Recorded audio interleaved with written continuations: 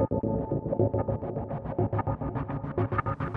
is the middle ground between light and shadow, between science and superstition, and it lies between the pit of man's fears and the summit of his knowledge. This is Time Enough Podcast.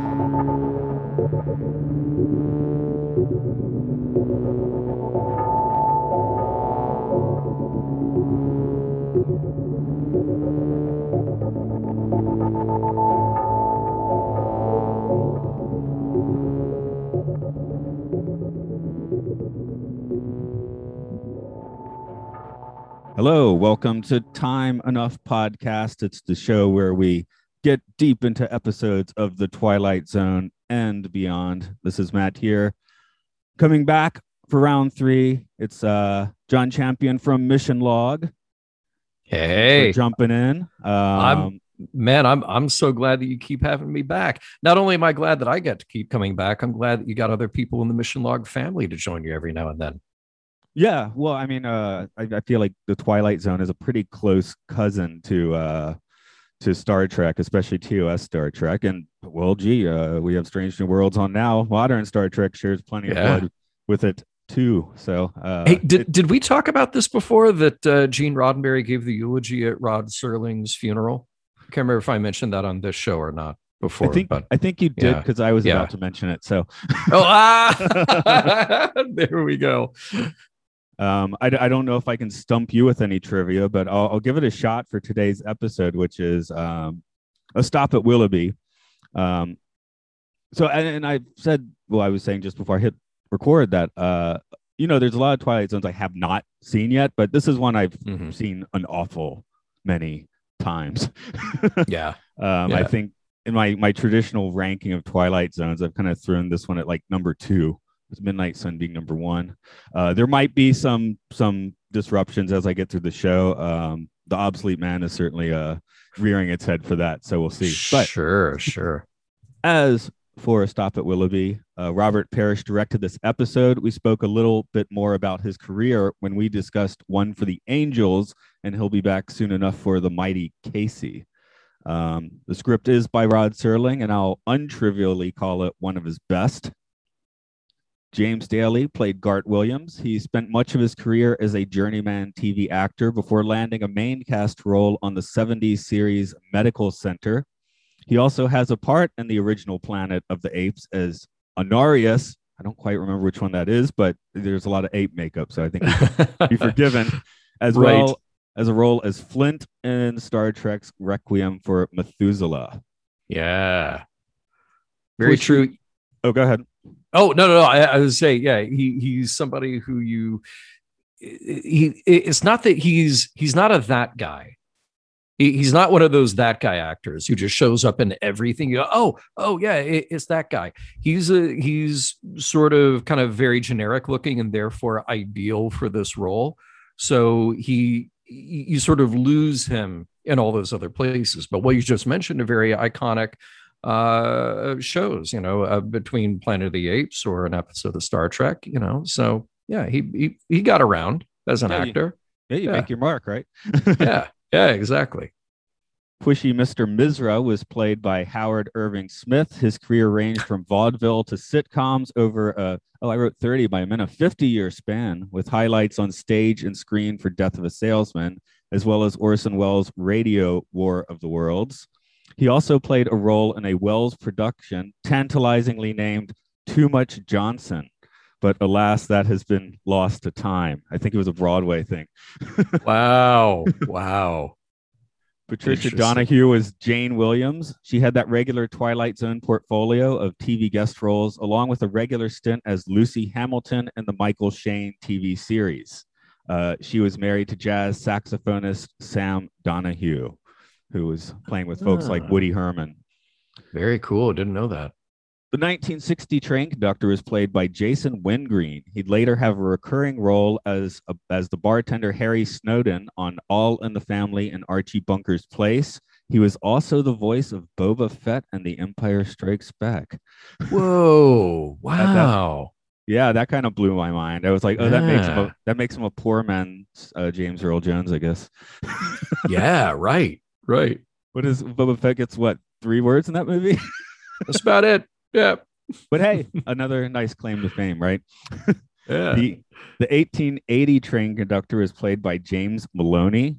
I could find no information on him, so I'm just going to assume that they like got him directly from 1880. You know, those mutton chops are a dead giveaway for like a real life time traveler. So very authentic. Yes. Yes. Yeah. Okay. It's my button hitting time. I've been told this is the part of the show where I sound like an old man on this computer, especially when things don't go well. But there it goes. Hopefully you can see all of it. It's a long one. So sorry, I'm giving you a big task today. Got it. I love it. You ready? Here we go. This is Garth Williams, age 38, a man protected by a suit of armor, all held together by one bolt. Just a moment ago, someone removed the bolt, and Mr. Williams' protection fell away from him and left him a naked target. He's been cannonaded this afternoon by all the enemies of his life. His insecurity has shelled him. His sensitivity has straddled him with humiliation. His deep-rooted disquiet about his own worth has zeroed in on him, landed on target, and blown him apart. Mr. Garth Williams, ad agency exec, who in just a moment will move into the Twilight Zone in a desperate search for survival. Willoughby? Maybe it's wishful thinking nestled in a hidden part of a man's mind, or maybe it's the last stop in the last design of things. Or perhaps, for a man like Mr. Garth Williams, who climbed on a world that went by too fast, it's a place around the bend where he could jump off. Willoughby? Whatever it is, it comes with sunlight and serenity and is part of the Twilight Zone. That's why it's so long. It gave you the outro as well, but I kind of felt like this one really needed it. Well, I wondered if you wanted that because, you know, this episode is definitely a slow burn. You know, it's one of those that we've talked about before where you've got a half an hour to fill. And if all you said, and like you could sum it up in just a couple of sentences, like all you said, it was just like a stressed out ad executive contemplates suicide. I mean, that that would really be it. And the twist is just at the end. Oh, and by the way, the train stop is his death. That would be it. So really what you have to do in this is you have to build the complexity of his life. You have to get all the feelings, all the details of what's going wrong around him. And I think this intro and outro really helped to just drive home in much, you know, in this beautiful flowery language that Rod Serling uses. It really drives home the depth of who he is and the situation where we found ourselves visiting him in this episode. Something I like is often Rod's kind of on the nose about, you know, if this person's a scumbag or not, where this one doesn't make it clear. And I mean, Garth Williams is already like clutching his chest with heartburn or an impending heart attack, like from the get-go. So you never really know what this guy's mettle is, you know. A month earlier, you know, what. And that's something I find myself saying a lot of these shows is like a month earlier, what were they like? What were they doing yesterday? Right. And particularly when it comes to his wife and his job, which are the only other real world connections we get for him. How did they meet and fall in love and decide to get married? And was she, as always, so insensitive and awful as she is now? And when he walked in to apply for this job that he has, was it as awful at the time? You know, because it's the other characters are painted with some broad strokes. Because again, you really have to drive home to the audience that like this is the breaking point. This is the day or a few days apart that we're catching this person at the breaking point. But like you said, it invites all these other questions about what we have not seen on screen. Yeah, although the pinch hitter, I think, really is Mr. Misra, because he just, you know, he just burrows into your brain like from minute one, screaming in your face. It's so weird. It is a little cartoony, almost. I mean, his bit. I mean, first of all, you have to love a shot that just says so much. You know, a bunch of white guys sitting around a giant boardroom table, smoking and talking about, you know, their colleague having a 3 martini lunch. You know, like that just tells you everything you need to know. But his weird, like, push all the way, all the time. And even over the phone later in the show, you hear him again, push, and it's got to be comedy. There's got to be this. And like, this is awful. It is absolutely terrible. He later uses a sentence that includes both Zaz and Moxie, which that's an achievement. That really is. No human on their own could really do that. But again, Rod Serling's words, he figured it out. He fit them together. Maybe I was thinking this episode doesn't really have that effects shot. Maybe the effect shot is the extreme close up on his mouth with spittle coming out. right. Yeah. By the way, I have to give a shout out anytime that there is a real world connection in a show like this, and particularly about food. But I love it that one of the other board members or whoever is there in the office, they mentioned to go find their missing colleague at either Sardi's East or at the Colony. Both actual restaurants, long gone. I think they both closed in the 70s. And Sardi's East didn't stay open long at all. The original Sardi's did. But Sardi's East and the Colony, I think, both closed in the early 70s. But they were, they were kind of fixtures there for a little while. Definitely the kind of places you might find a young businessman taking that long lunch. Yeah, was it the rarefied 4 martini lunch? Yes. Right. Exactly. I can't do that. I'm good for 1, maybe 2 in the evening if it's a heavy meal, but that's it. Yeah. Otherwise, you got to roll me out of there. What did my father call that? Around the house, we used to, either do Manhattans or martinis before dinner, which I don't know. I guess I've said before recently, it's just all Japanese too high. So I feel like a proper martini would knock me off my rocker now. So right. Yeah. If I could handle that. What I could handle is I was like, dude, this guy's life's set because of that decanter he has in his house. I'm like, you're set. You have that decanter. Who cares about the wife anymore? You're done. You don't need anything else. Yeah. He does lead a comfortable life. So at least he's getting paid somewhat well, but at what cost? That, of course, is the question in this episode, Yeah. Sorry, I was about to make a point, but I want to save that for my own question time, I think. So all right, very good. I'll sit on that for a bit. But I do have Miss Williams makes a better ice queen than Elsa. So ooh, good. Nice. I love those sharp observations. Yeah, she is again, for a show, for an episode that is so sensitive and dark and thoughtful about its lead character, the other characters are two-dimensional, but I think it's okay. I think in this, again, there's a suspension of disbelief that, okay, we are getting her at her absolute worst, even if what we're getting is just sort of filtered through the years of insensitive abuse that Gart has taken from her. But she's there was this line that she had in there, just ripping him apart for being too sensitive and his bleeding heart. And it was like, wow, you're awful. You are truly an awful person. Be a 50s man. But but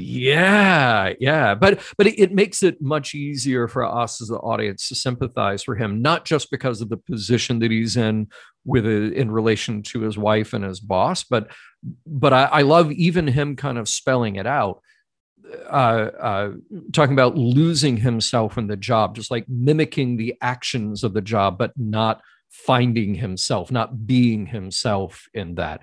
We get it. We hear it. We're like, yeah, that is very real. And how awful of his wife to not be sensitive to that one bit. Just breaking the fourth wall a little bit. The Blu-rays usually have a promo at the end. Unfortunately, I think this one was for Steve McQueen's Wanted Dead or Alive, but Some of them have the fun-filled family life of the Danny Thomas Show, and I was really disappointed that this episode didn't end with that. Oh man! Oh man! Yeah, for an episode this dark, and by the way, did you catch that bit of dialogue in the beginning after he's just gotten harangued by his boss, and he walks in past the secretary? She asks if he wants anything, and it says, "A sharp razor and a chart of human anatomy showing where all the arteries are." That is a dark bit of dialogue for, again, a show 1960 primetime network TV. We're spelling it out, and that becomes even darker when you get to the end of the show and you do the rewatch, which of course, you and I are going to do, and hopefully other people in the audience do, because all those little moments take on new meaning. They take on a new heaviness and reality for the character.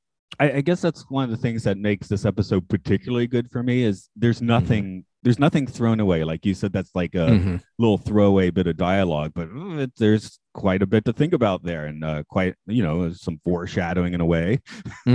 Yeah. They're always definitely everything here works to build this puzzle, because it is, again, the final moment, the final things that happen here. You can just kind of go like, oh, okay, this is what was going on in his head. This is where it has led him. So you have to have all those puzzle pieces, and they have to count.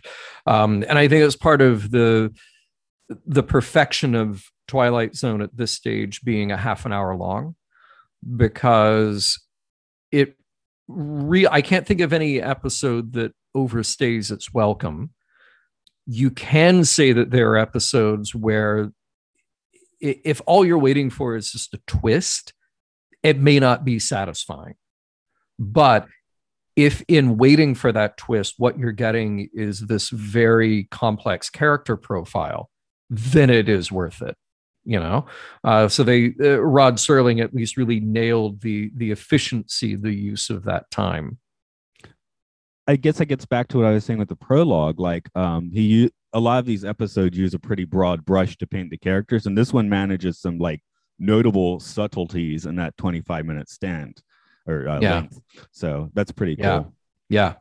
I want to move out of the office, out of the nice mid-century home a bit, and get on the train. I personally spend about 1 to 2 hours a day on trains, and I love riding through a blizzard. Hell yeah.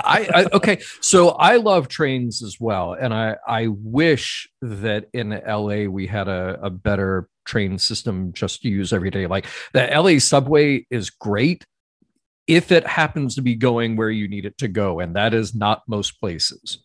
So, but I just came back from London, and I pretty much every day I was on a train somewhere, sometimes long distance, sometimes short distance. And I love, one of my favorite trips is I've done the LA to Seattle a few times. And that's like a day and a half long trip, but it's great because you leave and you're riding by the coast, and you're seeing the ocean, and you're seeing the sunset. And then the next morning, you see snow-covered mountains. And depending on what time of year, you're getting snow. And I love that as well. I love seeing snow go by as you're just going down the rails. It's cool, man. Yeah. I'll pull down the blinders for the sun, of course, but not for the snow. Come on. No, absolutely not. Even a good rainstorm. I mean, that looks great. I remember riding through, it was through like New Mexico, Arizona, might've been New Mexico, and just hit like a freak rainstorm. But what was so cool is that it just, the visibility that you had was massive. So in a couple of spots, the rain would be so heavy that it would kind of obscure it, but then it would kind of open up and you could just see for miles and miles and miles, but see the sheet of rain in front of you, and then lightning happening way off. Almost looked like Christmas lights blinking, so cool. Yeah. So train travel is great. People do it. Yeah, they've the line I use, one, it's kind of funny because it actually is my commuter train, right?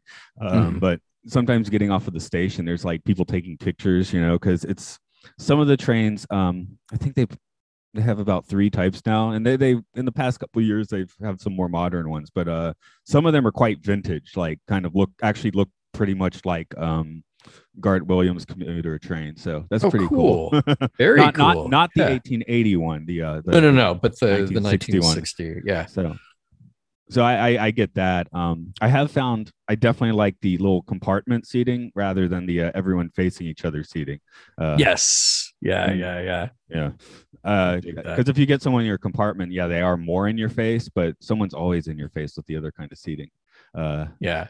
This being the mountains, they have somewhere the chairs turn around and everybody faces outside, but those are the kind of touristy ones. So cool. Yeah. Hey, nothing wrong with being a tourist in your own town or your own country. Why not?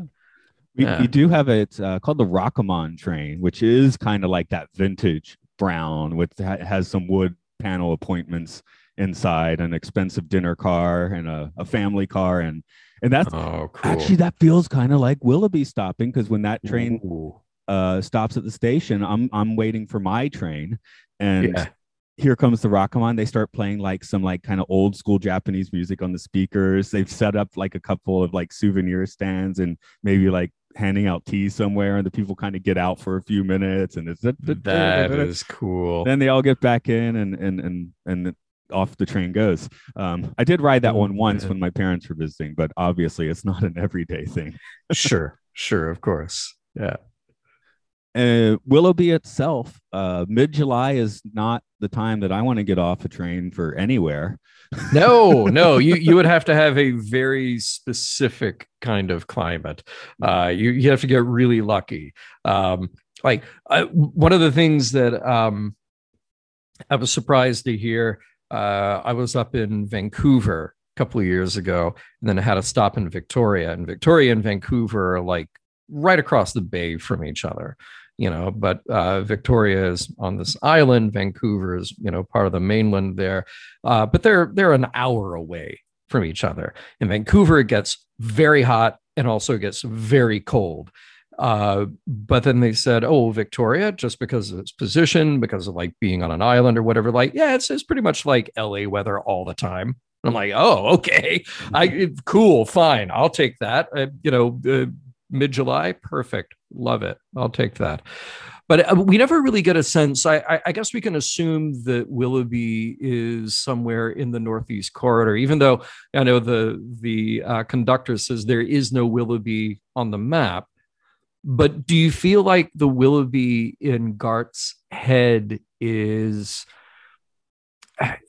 I feel like it's an amalgamation of something that he read, something that he dreamed it up, but it also feels like it would have to be in the Northeast Corridor. It'd have to be somewhere around an area that he knows, I'm not quite sure he's a native New Yorker. I was kind of thinking of true. Yeah. What was Walt Disney's town? Marceline, Marceline. Yeah. Marceline, where they basically, that's the main street of Disneyland, where he's like he built his own Willoughby more or less.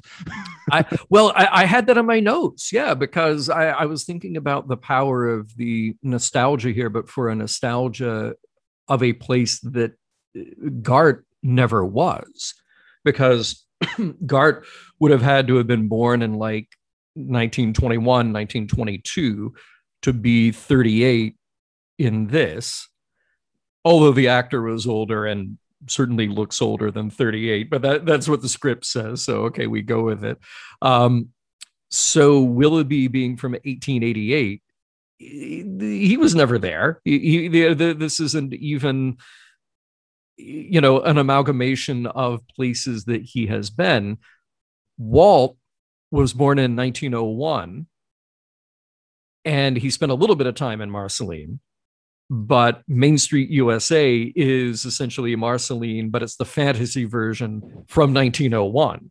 So it's even like earlier than what Walt's sort of consciousness would have had. It's a construct, but it's a lovely construct. Okay, I love pointing out that Tomorrowland, from the perspective... Oh, wait. No, we are further away from the opening of Disneyland than Disneyland was from Main Street USA. Yeah. And we still have our nice retro one in Tokyo. Yeah, well, you do, but here's, I mean, Disneyland here is obviously very retro, but Disneyland opened in 1955, so to that audience, Main Street USA was 55 years old. There were conceivably people who went to Disneyland in its opening year who would have been children or could have even been in their adult years when that 1901 Main Street was a thing. Now, in 2022, we are further removed from 1955 than 1955 was removed from 1901. I think I can dispel the time element, to use a euphemism there. Good. I like that. Yeah, good Rod Serling reference. Yeah, let's put you back in Chicago, and you're on the train there, and you doze off, and then you hear an announcement saying, Chicago World's Fair, Columbian Exposition stop. I'm jumping off. Absolutely. There you go. Yeah. So it makes sense now. Yeah. Yeah. Now, here's something I've kind of been actually sitting on for a few months because I've been waiting to bring it up for this episode. Can't wait. Is the power of the music, possibly, kind of Pied Pipering him off the train. And this is about February, I think. I found this video on YouTube, and it was okay. I first came to Japan in 2004, and I was like, I want to see some footage from then. I found this thing. It was like Japan in the 2000s, and just like super nostalgic, just like devastating, puts a tear in your eye, and it's just clips from movies and TV shows and some actual footage. But I watched it a few times. I realized, wait a minute, it's the music. The music is the nostalgia here, and then again, I'm at the train station the next day, and I'm just in my mind looking at people on the other platform, and I start imagining the music in my head. Same effect, walking down the street, I see some people, I just start imagining the music. Same effect. It's not nostalgia; it's the music. Interesting. Yeah, that can absolutely paint the picture for you. Yeah. I get that. It's like I can't be nostalgic for what's happening at this second, is it? but that's how the nostalgia forms, though, because you all those associations come together, and it is that moment, but it's also then the moment 5 years from now, 10 years from now, when you remember that moment, or not so remember it, but you construct that moment to relive it in your head. So sure. Yeah. Now you have that association with that music in that place. Yeah. And I guess there's little points in time that you can just like totally crystallize in your head. I'm setting up a podcast to talk about the movie Contact. And and my guest was like, well, this is a good year for it. It's like 25 years since that movie came out. But I formed one of those crystalline memories, having just graduated from high school, sitting in, the movie theater. Just one of those things that you somehow crystallize in your mind. I'm like, that's not 25 years ago. Right. Yeah, I know. And every year you have to sort of do the reset. Like, oh, that was 5 years ago. Ooh, no, wait a minute. That was more than 5 years. Oh, wait. Yeah, that thing that was 10 years ago. That gets worse and worse. Yeah. I told you I've been doing some podcasting on The Prisoner. So, of course, the Village came to mind, especially when the penny farthing bike is rolling in the background. Yes. Yeah, I do love that. And it's still very interesting what the production designers are tapping into that the audience will get then in 1960. And honestly, what we get now, too, watching this again in 2022, to say like, oh, yeah, that is what the idyllic town looks like from that period. So you have to have all the things there. And I love the conductor describing all of these things, the band and the fireworks, and you see the kids playing out there. And it's just all like, even if you don't know it, you know it. And that's kind of the power of really good storytelling, is that you can get across all of those things with such shorthand. I guess I find it interesting with Garth Williams willing to jump off the train to go to Willoughby, where number 6 is busy yelling at everybody and trying to escape a a big rubber ball. Yeah. Well, Gart could find himself in the same position, spending the rest of those final moments being chased by a giant rubber ball and asking who is number one. Yeah. You are Gart Williams. What was my other thought? I had a really good thought that just went poof out of my mind. Let's see. We were at Willoughby. We were stopping there. Mm-hmm. We had the village, the music. Okay, what exactly is your Willoughby? What is outside that train? I took my guess on the 93 World's Fair, but that's a good one. I mean, see, here's the problem. Like the 1893 World's Fair, you don't necessarily want to spend all of your time there because it is 1893. You are missing many, many modern conveniences. You could also very easily take a train to like the 1939 World's Fair or the 1964 World's Fair. Like these are all very appealing things, but definitely for me, it would be something like that in an urban environment because I want to check out the city as well. For me, it's not really about the small town Americana. Again, I get the appeal. Totally understand why Gart Williams wants that, but my Willoughby would be shaped differently. It would have a different energy from the Willoughby that he's looking for. Okay, I'm gonna go for early 20th century Luna Park because there's almost no existing. I mean, there's just like a few photos of that. It's all burnt down. Like the only way you would even be able to see what actually was happening there would be to go there. Yeah, right. Yeah, so, that's very true. Yeah, at least the 93, Chicago's it's well documented for its time. It's well documented. I mean, the problem with that, like we benefit from the 39 and later there's a lot of color footage and you can really get a sense of the space. Get a little bit from those interior pavilions. Difficulty with the 1893 is that all those shots were they were very staged. They were very preset. There aren't a whole lot with people in them because they shot a lot of that before they actually opened the fair. So you just get a sense of these vast spaces. You don't get a real like energetic sense of being in there, like being in one of those buildings or at one of those performances. There's a few photos out there, But I also really like the idea of stepping out at the 39 fair because then you have the original opening of the very important French restaurant, the Pavillon, that then closed at the end of the fair. But then all those chefs were like, we're not going back to France. It's 1940. We're going to stay here. And then they reopened the Pavillon in New York City. And it stayed an institution for 30 years more. But yeah, so that definitely food there would be an important draw for the 39. Oh yeah, for sure. Yeah, I'm thinking Luna Park might not have fantastic food. Was Nathan's there yet? I don't know. Yeah, you never right. I think it was. I think actually it was for back then. Yeah. Okay, we're set. Oh yes. I don't know if this is the reason I like the episode so much, but this is 2002, 2003. I'm driving from Atlanta to Maine by myself, and end up in a 3 or 4 car pileup accident in Stamford, Connecticut, which put a hole in the carburetor and killed the car. Yikes! Yeah. Mitsubishi Mirage packed with a television and 3 guitars.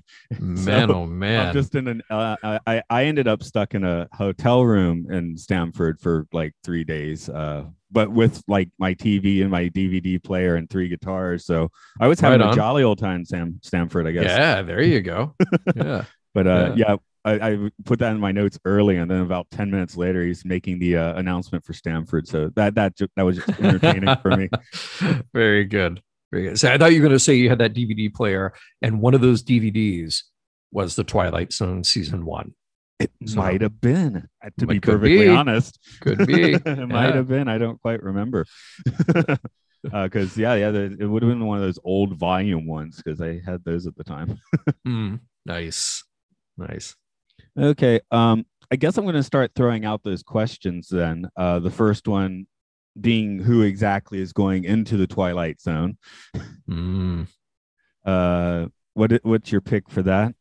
Yeah, see, this is kind of a weird episode because is Garth Williams really experiencing something of the Twilight Zone? And the Twilight Zone is, by design, this sort of vague, nebulous thing, a state of mind, a place, maybe something being acted on by something with agency, whether it's aliens or whatever, or fate. And I have to think that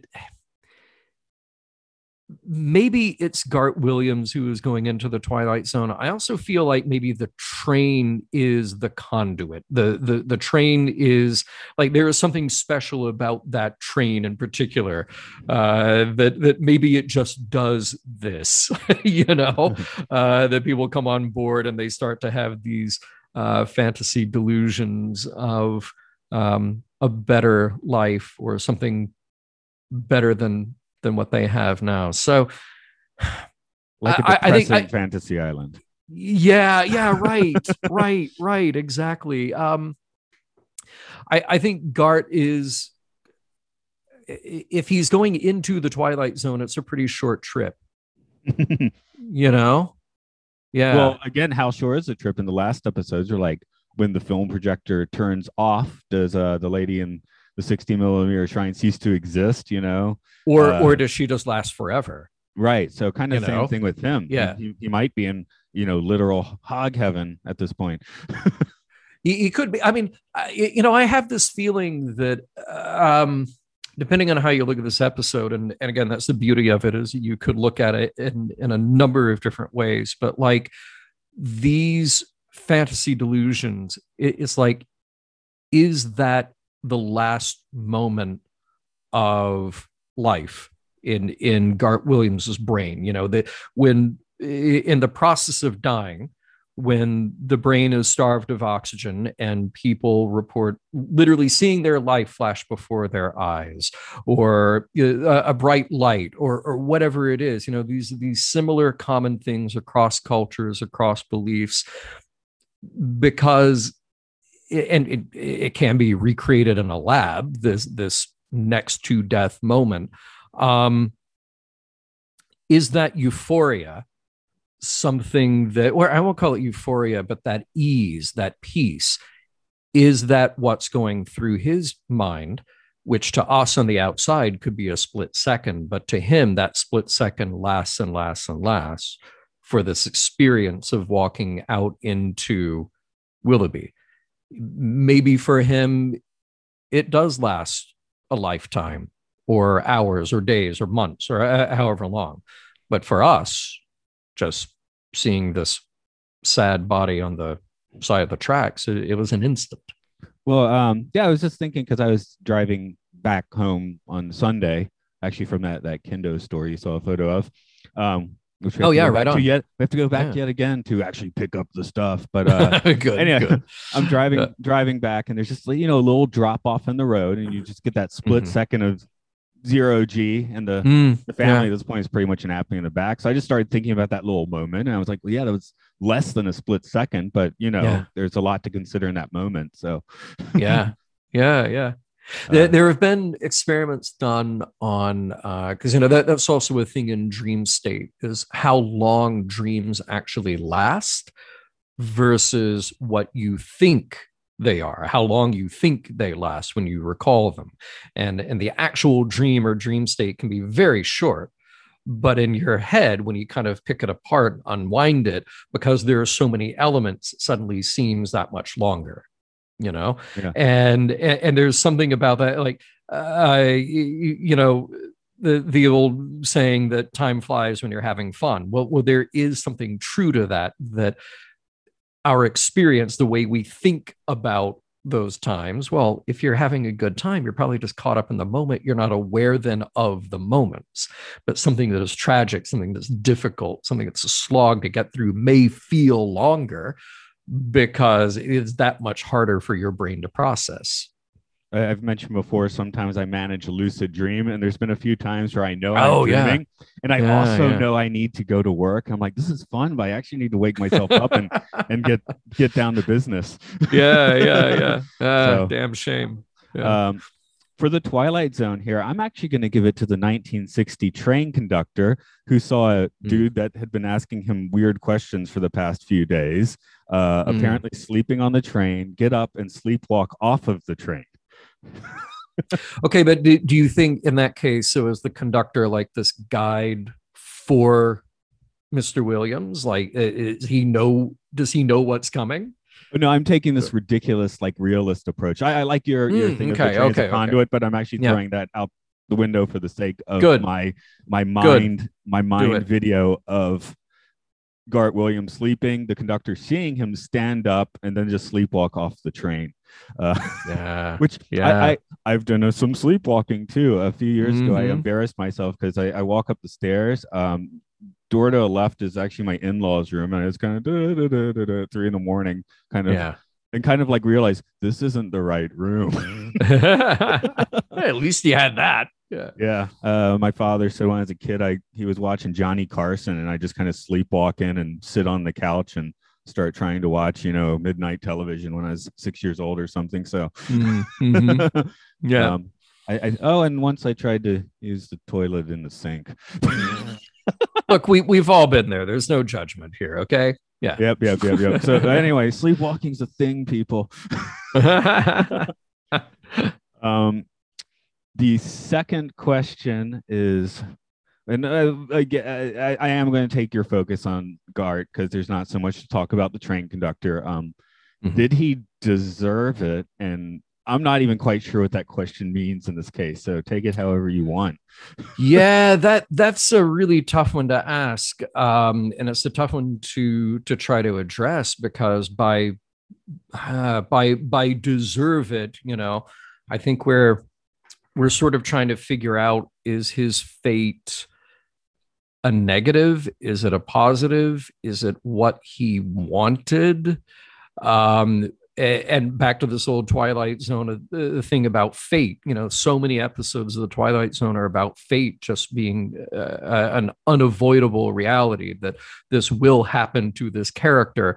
It's the context that changes around the act or the event, and in this, the event is his suicide. Deserve is kind of like not, that's, I guess, an uncomfortable word to use with that topic. So I guess I'll prep. And by the way, let's also be specific here that we don't know with 100% certainty that what we're talking about here is suicide, because there is a vague enough thing, as you just mentioned, like, what's he sleepwalking off that train? Now, the conductor does say that he said something about Willoughby. People also talk in their sleep. So, we don't know Williams's state at that moment that he steps off the train. I would go back to the beginning with that line about the human anatomy and a guide to the arteries, that we are foreshadowing this as a story about suicide. That's why that line's important, because that kind of shows, because without that line, it really does seem like he doesn't know what he's doing. Yeah, right. So then here's the thing. We have to assess, is his fate in this episode something that we are shocked and appalled by, or is it put into a context that we have some understanding and sympathy? And if his brain's way of dealing with this was that he fantasized this positive outcome for himself, this happy place for him to be, nobody deserves to go through the kind of torture that it took for him to get there. That should go without saying, but I felt like I needed to say it. Does he deserve some peace? Yes. I don't think that premeditating one's own death is necessarily a way to peace. This is, we're picking apart something here in 2022 from something that was obviously a difficult topic in 1960. and it's still only that much more complex and disturbing and tragic. You know, I mean, maybe that's why I have this version where he's just sleepwalking off the train to sort of like insulate this episode for me a little bit. Maybe that's why I watched it so many times. Yeah. Because, you know, Yeah. if we are making a conscious decision, one, I mean, what do you do in that situation? One, you wait 5 minutes. And then Yeah. if you still want to kill yourself, you call a friend and ask them if it's a good idea or not. Yeah, yeah, and you get help, and you use every resource, and clearly this is somebody who is out of those resources, and the tragedy of it cannot be underlined enough. Um, at the same time, there's the strange thing that this episode does that sort of tries to reassure you, the audience, that he is happier there. Right. That, he goes off. He goes off into the horizon with, you know, marching band music. You know. Yeah. Yeah. Again, it's the music. Yeah. What if they went with the you know, dark Bernard Herrmann opening music at the end instead? You know. Oh, right. Yeah. Yeah. That's so hard to pick apart. I think deserve is a difficult word to use with any of this. It really just comes down to how can we balance our feeling of sympathy with also kind of a level of understanding, right? You know. Yeah. But yeah, that's the thing. I'm like, you know, when I started the podcast, I was like, oh, are these questions too simple? And well, I guess, you know, actually they seem to. I didn't think about the depth of that word, but it seems to actually have a fair amount to it. Yeah. There's this line on the rewatch again that really stood out to me, where I think he says to himself, or maybe he says it as the conductor goes by. He says, "Next time I'm going to get off at Willoughby." And it's this thing where, on first glance, if you don't know the outcome of the story, it just feels like here's a guy who's determined to have a better life. Here's a guy who's determined to get rid of the negative crap in his life that is dragging him down. On the rewatch, it is somebody who is at his total wit's end. He cannot cope with the life that he has, and he is talking himself into doing what he's about to do. Yeah. Oh, yes. The point when we brought up the decanter later, I said I had a point that I was going to bring up later. So here that is. Yeah. Go ahead. Do it. Lay it on me. So, I'm going to compare this with Boley and The Big Tall Wish, because Gart has an executive job with probably a pretty good salary. He's got that mid-century house. He's got that decanter. Yeah. Boley's got a bunch of scars and no future. Yeah. Boxer, right. So right. I find the contrast, like that's where the word, I guess before we got on there, that's what I was thinking about deserve. Like Boley ended up with more hope from a much darker place, where Gart's living in a place where he should have resources. He should have some support. And somehow he got so lost in it, he doesn't. Yeah. But is it kind of his fault for getting that lost in his life? Well, but you know, fault is still a very charged word, you know, because again, he doesn't deserve his fate. I guess I'm not looking at his fate so much with this question as like what he's done in the 20 years previous to this. Sure. But in those 20 years, you know, people make decisions based on the information they have at the time, and accidental things come along to blow one on or off course. You know, it's impossible to even know that. Even looking back with perfect hindsight, you don't know. He took the job that he thought was the right job to take at the time. He married the woman that he thought was the right woman to marry at the time, not knowing, 10 or 20 years from now, I'm going to not have anyone to turn to when I need them. And in fact, the people around me are just going to make it worse. Yeah.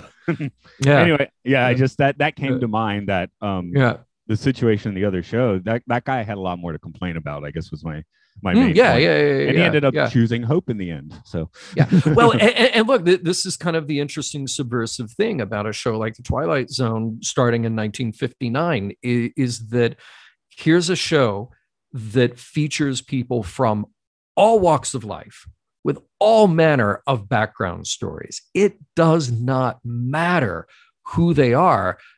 They're all walking around with some sort of like central tragedy or problem or something that they have to overcome. And many times they don't overcome it. They just, again, they get blown in the direction that fate would have them go. But here's a guy who, to an audience in 1960 looking at it, go, oh, yeah, he's a successful guy who's got the right job, who's got a wife, who's got a nice house, who's got everything going for him. But even we in an audience in 1960 know that that doesn't just mean that you've got it all figured out.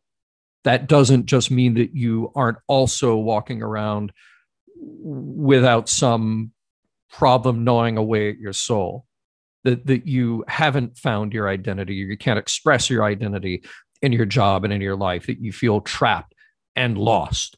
And I think that's one of you see that over and over again with characters in this series, as disconnected as they are, as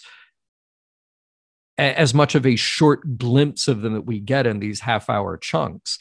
But there's something about that is so cool and subversive and relatable to anybody who's watching it. And again, that's why I think the fun-filled family life of Danny Thomas is becoming like one of my favorite punchlines. Yeah, right. Right. Keep following up these. Yeah, it's like we have this like deep, like dark episode of The Twilight Zone. Then Rod offers you some cigarettes, and then we see a sitcom promo. I love it. Yep. 100%. Yeah. Well, let's put this one on the tripometer, somewhere from 0 to 5. I've also started accepting like weird grunts and things as scores. So tripometer 1 to 5. I mean, I have to give this one this is a 5 commuter trains out of 5 for me, because it is so rewatchable, even though it is, like I said, a slow burn with a single twist, a single moment right at the end. Like, we didn't even talk, like, just the very fact that the coroner's vehicle is, Willoughby and son. Like, yeah, that's a twist on top of a twist. We didn't even talk about that because, like, it doesn't matter. So what's so much more interesting is just the internal journey that Garth Williams is going on. And as I just mentioned, it is a subversive story. It is a tragic story. It is ultimately a relatable thing. And the trippiness aspect of it is that we're left with this completely ambiguous feeling at the end of asking ourselves, is this a better or worse fate than he was already assigned to, given the conditions of his life that we know? And as we were discussing earlier, is his, not that I necessarily believe in such a thing, but is his soul now living in this Willoughby place that he has designed for himself? Or was just that fleeting, peaceful, euphoric moment right before the end that to him seems like a life, and to everybody around him seems like this tragic moment? Like, this is one of the darker episodes of The Twilight Zone, but it is also an ambiguous episode of The Twilight Zone in that we don't just all walk away just going like, oh, that was sad that he died, that he committed suicide. We don't actually just walk away with that. Yeah, this week's broadcast episode on the podcast is a nice place to visit. So how do we know Garth hasn't found himself in the other place? Right? Yeah, we don't. Should just shout out for that episode. I got the feedback that apparently Mark and I were talking about the Ted Danson show, The Good Place, without knowing it and without having seen it. So that's funny. But see, unlike that episode, though, this show ultimately has sympathy for Garth Williams, and it wants us to as well. I don't think that this is a show that then the next scene is him in a hellish landscape that he can't escape from. I think the beauty of this episode is that there are all these dark themes, but ultimately there's this weird glimmer of something that is respectful and hopeful of him. Yeah. Nice place to visit with that broad brush. So this is absolutely much more detailed one. I'm going to go slightly under you on the tripometer with a 4.5. Nice. I respect that. There's a lot to think about, but one, there is a lot of darkness. So I don't know. I guess I guess if people are like doing psychedelics, they have to have their dark time anyway. But when in the Twilight Zone, sometimes a little you come out feeling just a little bit like ooh, right? Which is the point. I mean, there's nothing wrong with that, but for me, that's not quite trippy, and it doesn't have the psychedelic money shot, which most episodes seem to have. Right. It makes up for that by being, amazing, and by having just, everything about it's great. It just doesn't quite have that bizarro shot that you get in most Twilight Zones. Well, that's the thing. This episode has that weird distinction of being very dark but gentle in a way. It can be the darkest material and yet gentle in its own way. Oh, and I should mention, because I've already forgotten it again, the Hertz Willoughby. That one does surprise me every time because I forget about it every time. And when you just brought it up, I'm like, oh yeah, that happened, didn't it? I don't even remember that in the episode. Like I didn't notice we missed that point. So right. Yeah, that is just kind of like, it's more like a zinger, I guess, than a twist. Yeah, right. Yeah. Anything else you want to throw out on this episode? I guess it gets us through those questions. I can't think of anything else to add to that. This is one of those that I think is so worthy of contemplation. This isn't one of those Twilight Zones that has to get really weird and sci-fi, but it still manages to deliver just this like emotional punch that I think is really the heart of this one, and revels in its own ambiguous ending. So I respect this episode a lot for that, and I respect it for being able to go to dark places and still be an accessible story, and I do want to say again, we've made some jokes here about what happens in the episode, and I don't want any of this to come across that we're saying like, oh, what he did is good, and therefore the end of his problems was fine. We're talking about something as heavy and serious as suicide. People, please use the resources that are available to you to not take that path. We're talking about a show that was made 60 years ago and has its own way to contemplate those ideas. Right. But yeah, it's kind of like, this is the crack in that's what the Twilight Zone was really showing people, the crack in the scenes of that, like perfect 50s, like media, white picket fence. This is where the cracks start to show. So exactly. Kind of have to address this sort of thing, that yes, these people that look rich and have a nice house are, can be quite broken inside. Yeah. That is the wonderful subversiveness of this show, and that's why it lasts. Right. Yeah, I've been chomping at the bit to do this episode since I started the podcast. I mean, one of the impetus of doing it is I want to talk about this episode. So sure. Yeah. And of course there's more. And I found a few, ones that so far that I quite like well. But yeah, this is basically like it's almost like slightly too dark to be like, you want to watch a Twilight Zone, watch Willoughby. But if you're just looking for a quality episode, this is a good go-to. Yeah, right. Well, I guess that's when we were first talking, you had sort of said like you felt this one was slightly underrated, I think. Yeah, I mean, I feel like the Twilight Zone episodes that get all the attention are the ones that kind of stick in the collective consciousness. It's Mr. Beavis. It's moments of saying like it's a cookbook. It's moments of time enough at last. It's stuff like that.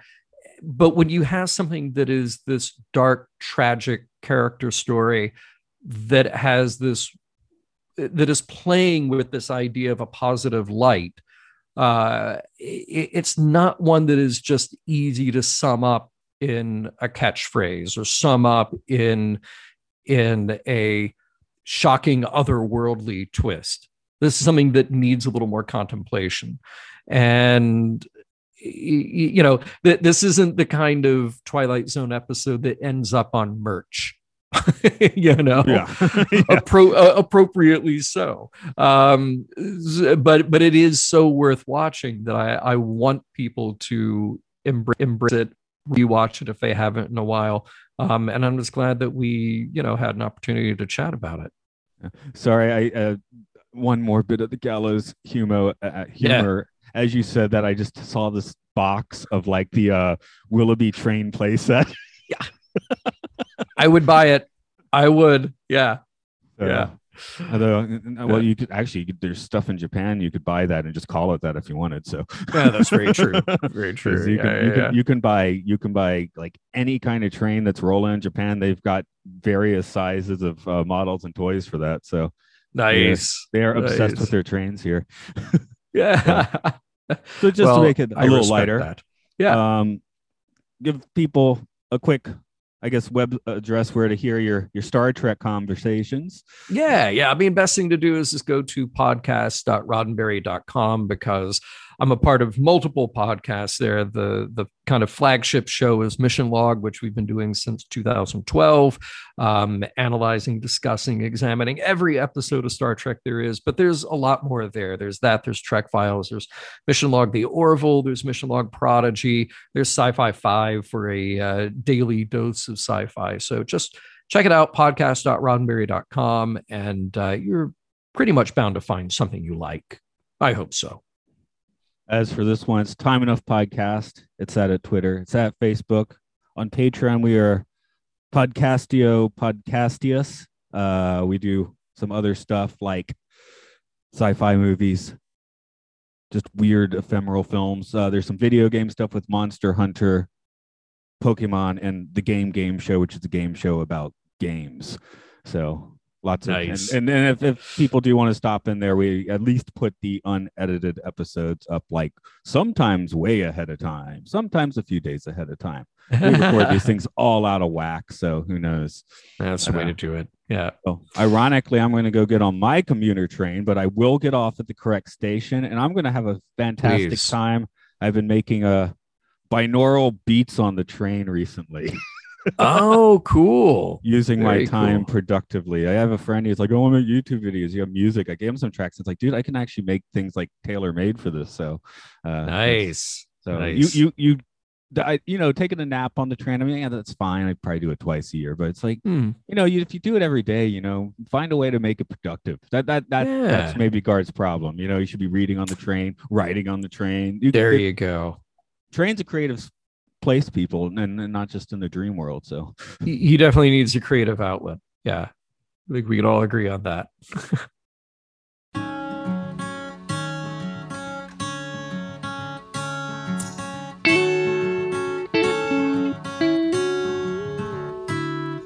Forever's in the moment, an envelope of glance, incorporating universe in all of circumstance.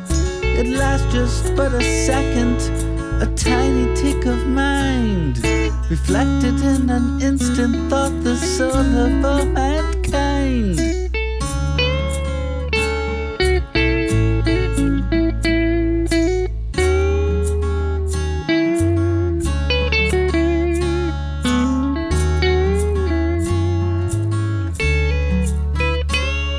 Snaking ageless fingers pulse with every breath. Eye or head swayed by wind removes us from our death. Years may pass or hours, a blur of time and space, yet sitting in the corner, the eternal human race.